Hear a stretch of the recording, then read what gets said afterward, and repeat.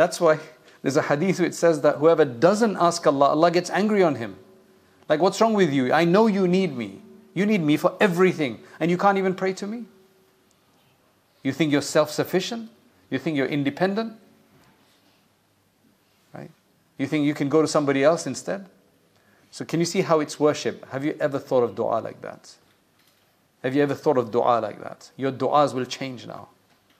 You'll actually feel closer to Allah because you're offering a worship. And again, if you can pray to Allah, it's because Allah has allowed us to pray. So don't think it's some kind of obligation on Allah that I'm doing dua, so you better be happy with me or something.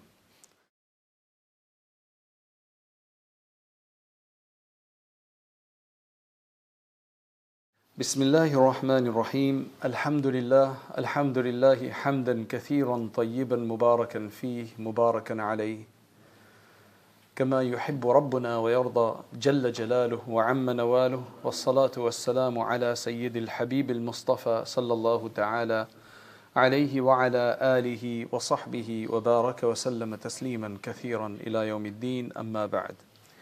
So dear brothers and dear friends, and we are in the midst of the month of Ramadan, and because of that, what we do is we try to look at one of the prominent gems of the Qur'an, one of the Jawahirul Qur'an. So I've got two verses we're going to try to look at today, inshaAllah. Verses 55 and 56 of Surah Al-A'raf. أعوذ بالله من الشيطان الرجيم بسم الله الرحمن الرحيم ادعوا ربكم تضرعا وخفية إنه لا يحب المعتدين ولا تفسدوا في الأرض بعد إصلاحها وادعوه خوفا وطمعا إن رحمة الله قريب من المحسنين. So this is what Allah subhanahu wa ta'ala said. The simple translation of this is, call upon your Lord. Call upon your Lord humbly, in humility, and privately. So humbly and privately. He does not love people who go beyond the boundaries. He does not love the aggressors. Then Allah subhanahu wa ta'ala says, and do not cause corruption on the earth after its reformation. Don't cause corruption after its reformation. And then again, and pray to Him with fear and hope. Allah's mercy is close to the good doers. So regarding prayer and calling on to Allah, there's literally four things which are mentioned. And He mentions something in between. So call on to Allah humbly and quietly or privately. That's two things. And then number three, do it with fear and hope. So that's four things. So keep that in mind, and we're going to look at this. Now, this dua, this verse of the Qur'an is a very, very prominent verse that people, would be inspired by. One of the main objectives of this verse is to get us to pray to Allah subhanahu wa ta'ala and devote ourselves to Him. Essentially express devotion to Him, which is what we're born for. Right? Because dua is one of the highest forms of worship, and it's the essence of worship. So that's why we're here for worship. Now, how exactly are we doing this? That's what we're going to look at. So, Allah subhanahu wa ta'ala previously in this surah has mentioned a number of evidences and proofs for Allah subhanahu wa ta'ala's absolute power and His might and His wisdom. And Allah subhanahu wa ta'ala has talked about His rahmah and His mercy as well. So after He discussed those major themes, Allah followed it up by saying, well, if He's the most mighty and He's got complete power and wisdom in what He does, the way He does it, totally wise, and also mercy, then well, you better express your devotion to Him in the appropriate way. And He's the one that you need to be calling on to. So it's like a logical conclusion to that. And the reason why dua is mentioned and rather than worship is because dua, as the Prophet ﷺ said, is the kernel of worship or the essence of worship. I mean, usually that's a bit confusing because when we make dua, it's almost like we're asking Allah for something rather than offering Him something. We understand worship as offering Him something, our salat or zakat or hajj or fasting. And when we're doing worship, when we're doing dua, it's almost like we are asking something selfish for ourselves rather than giving Him something, right? So how is dua worship? The reason it's worship, as it will become clearer as we look at this, is because the purpose of worship, of any worship, is to glorify Allah and literally recognize that He is the one who's worthy of it. And when we do dua, that's essentially what we're doing.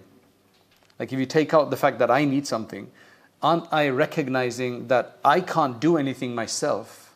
I'm helpless. I'm in need. And then if I'm asking Allah, it means I'm putting Him there as in the place of the one I can ask. So that is like worship. In fact, it's the highest form of worship, because when you do salat and so on, you could be doing it for others. When you're doing a dua and you really want something from Allah, then it can only be for Allah. Because otherwise, why would you be asking Him and not somebody else? That's how dua becomes the kernel of worship. So in our asking Allah, we're actually worshipping Him. It's amazing. That's why Allah loves it when you make dua. Because it's a recognition.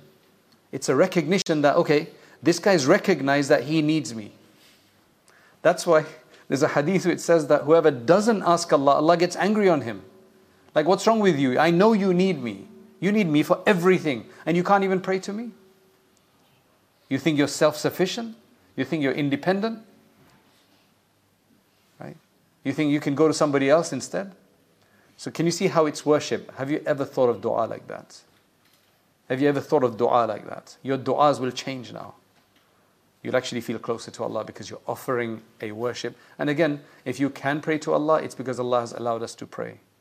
So don't think it's some kind of obligation on Allah that I'm doing dua, so you better be happy with me or something. Right? So anyway, let's look a bit further. So the words here, أُدْعُوا رَبَّكُمْ تَضَرُّعًا وَخُفْيًا. So tadarru' and khufya, these are Arabic words. Tadarru' means tadhallul wa istikana, which means in humility and in making yourself lowly and needy. You know that state. So that's why in our dua, Allah is telling us that's how you should do dua. Think yourself that you're in need and you're lowly and you are in need. If you do dua like, oh Allah, give me if you want to, like, yeah, just give me that if you want to, then that dua is not going anywhere. You understand? It's like I need to show that I need, because if I'm asking Him, I better show I need. And khufya, because Allah subhanahu wa ta'ala says in Surah Al-A'raf, in another surah, وَاذْكُرْ رَبَّكَ فِي نَفْسِكَ تَضَرُّعًا وَخِيفَةً وَدُونَ الْجَهْرِ مِنَ الْقَوْلِ بِالْغُدُوِّ وَالْآصَالِ وَلَا تَكُن مِّنَ الْغَافِلِينَ. Call unto your Lord. Remember your Lord in yourselves. So internally remember your Lord. That's a more powerful remembrance than outside, because with outside, you can do it to show people. But if you're remembering Allah inside, nobody's watching, it's your very personal one. There's more ikhlas in that. So remember Allah in yourselves, tadarru'an, with this humility and need, wa khifatan, and in silence or in private, and dun al-jahri min al-qawl, which means and not loudly, so as to show off or something, morning and evening, and do not be of the heedless ones. Okay, now, what's the background for this verse?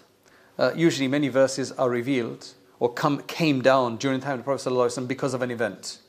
However, they're not stuck to that event. That's just the historical point. They came down to be timeless guidance for mankind forever, even though that particular event is no longer around.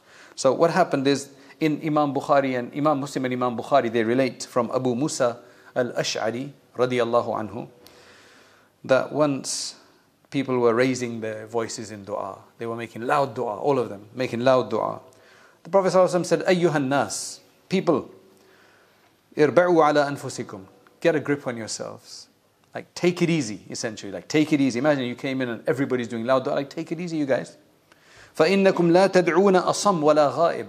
You're not calling on to It's not like he's in a castle and you're trying to shout so that your words can get through because they won't let you get in. You're not calling on to a deaf person or an absent person. You're not calling on to somebody who's deaf or absent. He's right there. He's closer to you than your jugular vein. The one you're calling on to is Sami'un Qareeb. He is all listening and he is very, very close to you. Right? So that tells us that probably the most powerful dua would come from our heart. The focused dua of the heart. Because when I do dua, I could have 10 du'as that I've memorized, and I just, after namaz, I've got this habit of saying them. My mind is somewhere else on my next meeting, but I just say them. Alhamdulillah, is still at least a bit of a du'a in there, right? However, if I really sit down, focus and empty, and I'm calling onto Allah with my heart, you can see that's far superior. That's why they say that sometimes doing dhikr with your tongue is good, it's great, but it's like taking a tablet. And when you do dhikr with your heart, without your tongue being involved, and you do it properly, that's like an intravenous. Like it's really right there. It just gets into it straight, right? Thereafter that, just in general, Allah subhanahu wa ta'ala says, don't cause corruption in the world after it was rectified or after you had rectified it. Basically saying that Allah subhanahu wa ta'ala has created everything in proportion. Allah has created everything perfectly. And it's the human beings that cause corruption and destabilize the world and mess it up and corrupt it. So may Allah subhanahu wa ta'ala give us the tawfiq to call Him with humility. And this is the adab of dua are being taught. The etiquette of dua being taught in this verse. I'll just repeat the verse again for us to round it off.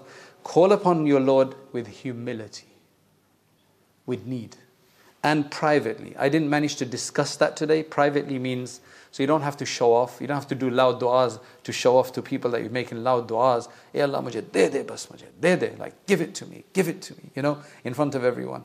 Do it privately, because He can hear you anyway. Let Him see the heart instead. He does not love aggressors or people who go beyond the bounds. And do not cause corrupt on the earth after its reformation. And then pray to Him with fear and hope. So when you are praying, you're fearful of Him. Am I doing the right thing? Am I going overboard? Am I asking Him for the right thing? Right? Should I be asking Him this? And so on. Right? Is this the right thing to ask Him for? And with hope that it is, Allah will give it to me. Allah's going to give it to me. With a hope for getting closeness to Allah subhanahu wa ta'ala. And then Allah finishes off by saying, Allah's mercy is with the doers of good. You do good, Allah's mercy is going to be with you. Make yourself a doer of good. Don't cause fasad in the world. Don't cause upsets in the world. Don't mess things up in the world by lying or swindling or deceiving or being violent or whatever. And Allah subhanahu wa ta'ala's mercy is close to the people who do good. May Allah subhanahu wa ta'ala accept it for us.